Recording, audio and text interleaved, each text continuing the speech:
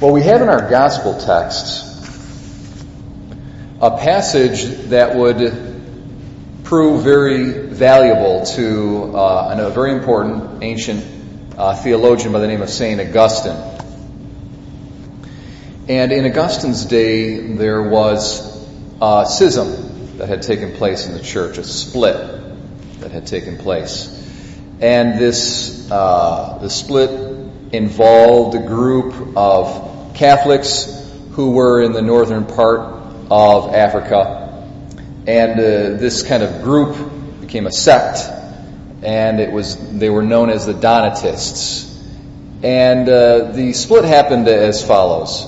In the early 4th century, in the early 300s, there was a Roman emperor by the name of Diocletian, and he instigated one of the most famous and widespread persecutions against the church that history has ever seen. And one of the things he was asking was that the bishops and the priests and the clergy in general would hand over their Bibles so that they could be burned. So what was happening was the officials of the Roman emperor, the soldiers, would come to the churches, and the clergy, some of them would say, I refuse to hand over the holy books. And they were killed. They were martyred for that. And then others said, well, look, these Romans, they don't know the difference between the Bible and, Martha Stewart. So let's just hand over some book of etiquette or something, whatever. It just means nothing to us. Maybe it's a theologian's writing, maybe. And we'll do that, so we won't be handing over the Bible, but yet we'll satisfy them, and we won't get killed. And it was a debate within the church. Well, these people are compromising because at least even if they're not handing over the Bible, they appear to be handing over the Bible. Okay? And they were called traditores, traitors. That's where we get the word, he's a traitor. Okay? And so what was happening in North Africa is you had a group of Catholics who were very fierce and hardcore, and they were saying, any traditores, we don't recognize them. Okay, so any priest, any bishop that has handed over the holy books or even appeared to hand over the holy books, all of their Mass, it's not a real Mass. Their ordinations of other priests, they're not real.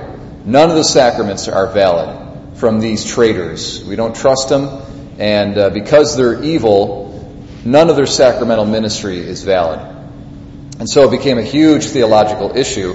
And St. Augustine very clearly taught, along with the most trustworthy tradition before him and subsequent tradition after him, that it doesn't matter whether the bishop or the priest is holy or not. He could be the worst sinner in the world. The sacraments that he administers are valid as long as he follows the proper form and matter. Period. So St. Augustine said, it doesn't matter if Peter baptizes or Judas baptizes.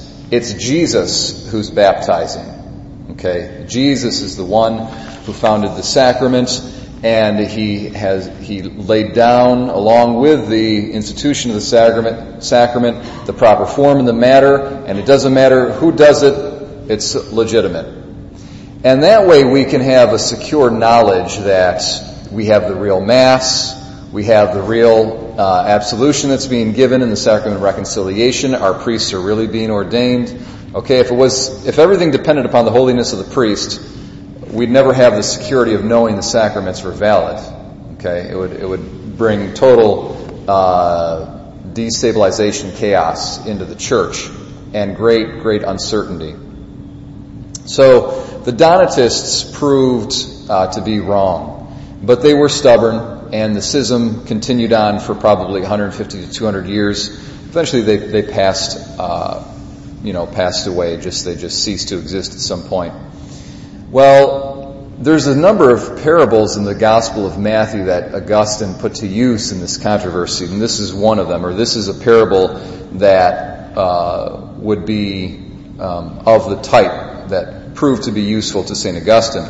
Because what you have here is fish of every kind. You've got good fish and you got bad fish. And they're all together, brought in with that one net.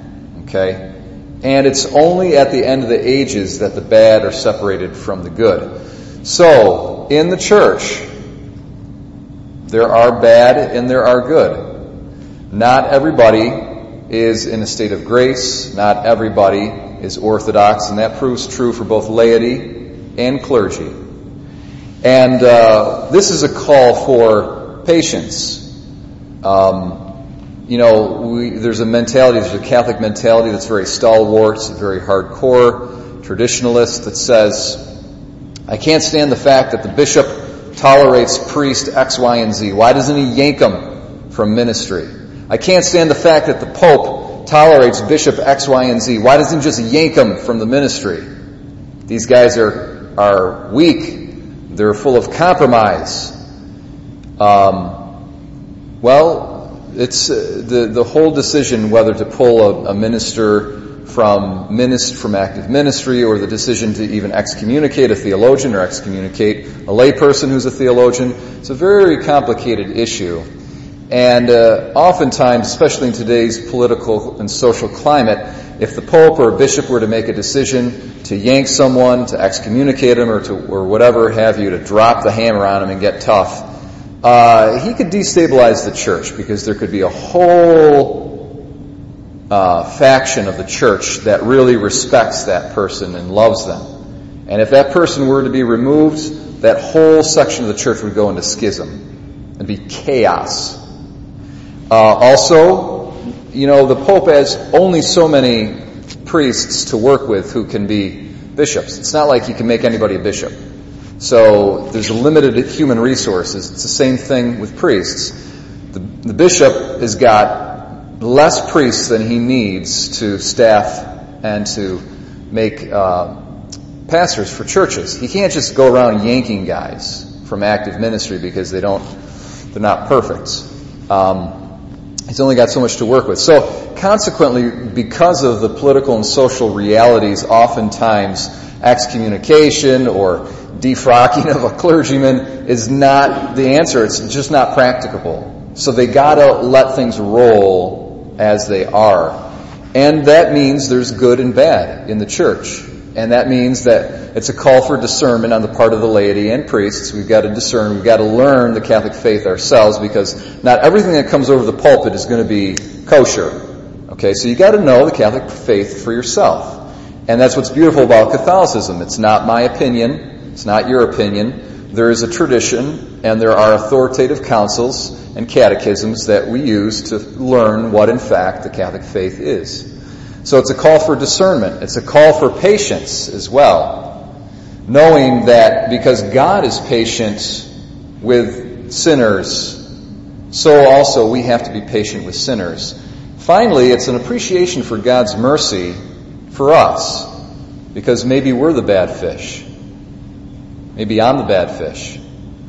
And God is merciful and He's patient. There'll come a time when the angels come out and they separate the bad from the good. That's going to happen.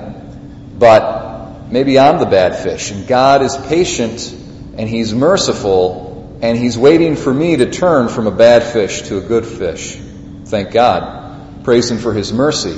In our first reading, we have this image of the potter who takes the clay and he's molding it, and it gets spoiled, and so he starts again.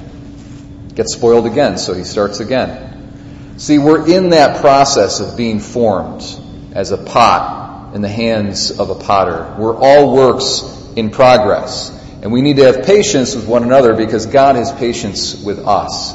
Now, there's going to come a time when that pot is put into the oven and it's fired, and whether it's good or bad, it's going to be permanent from that point on. Okay? But until that time, we're works in progress, and God is patient with us in His great mercy.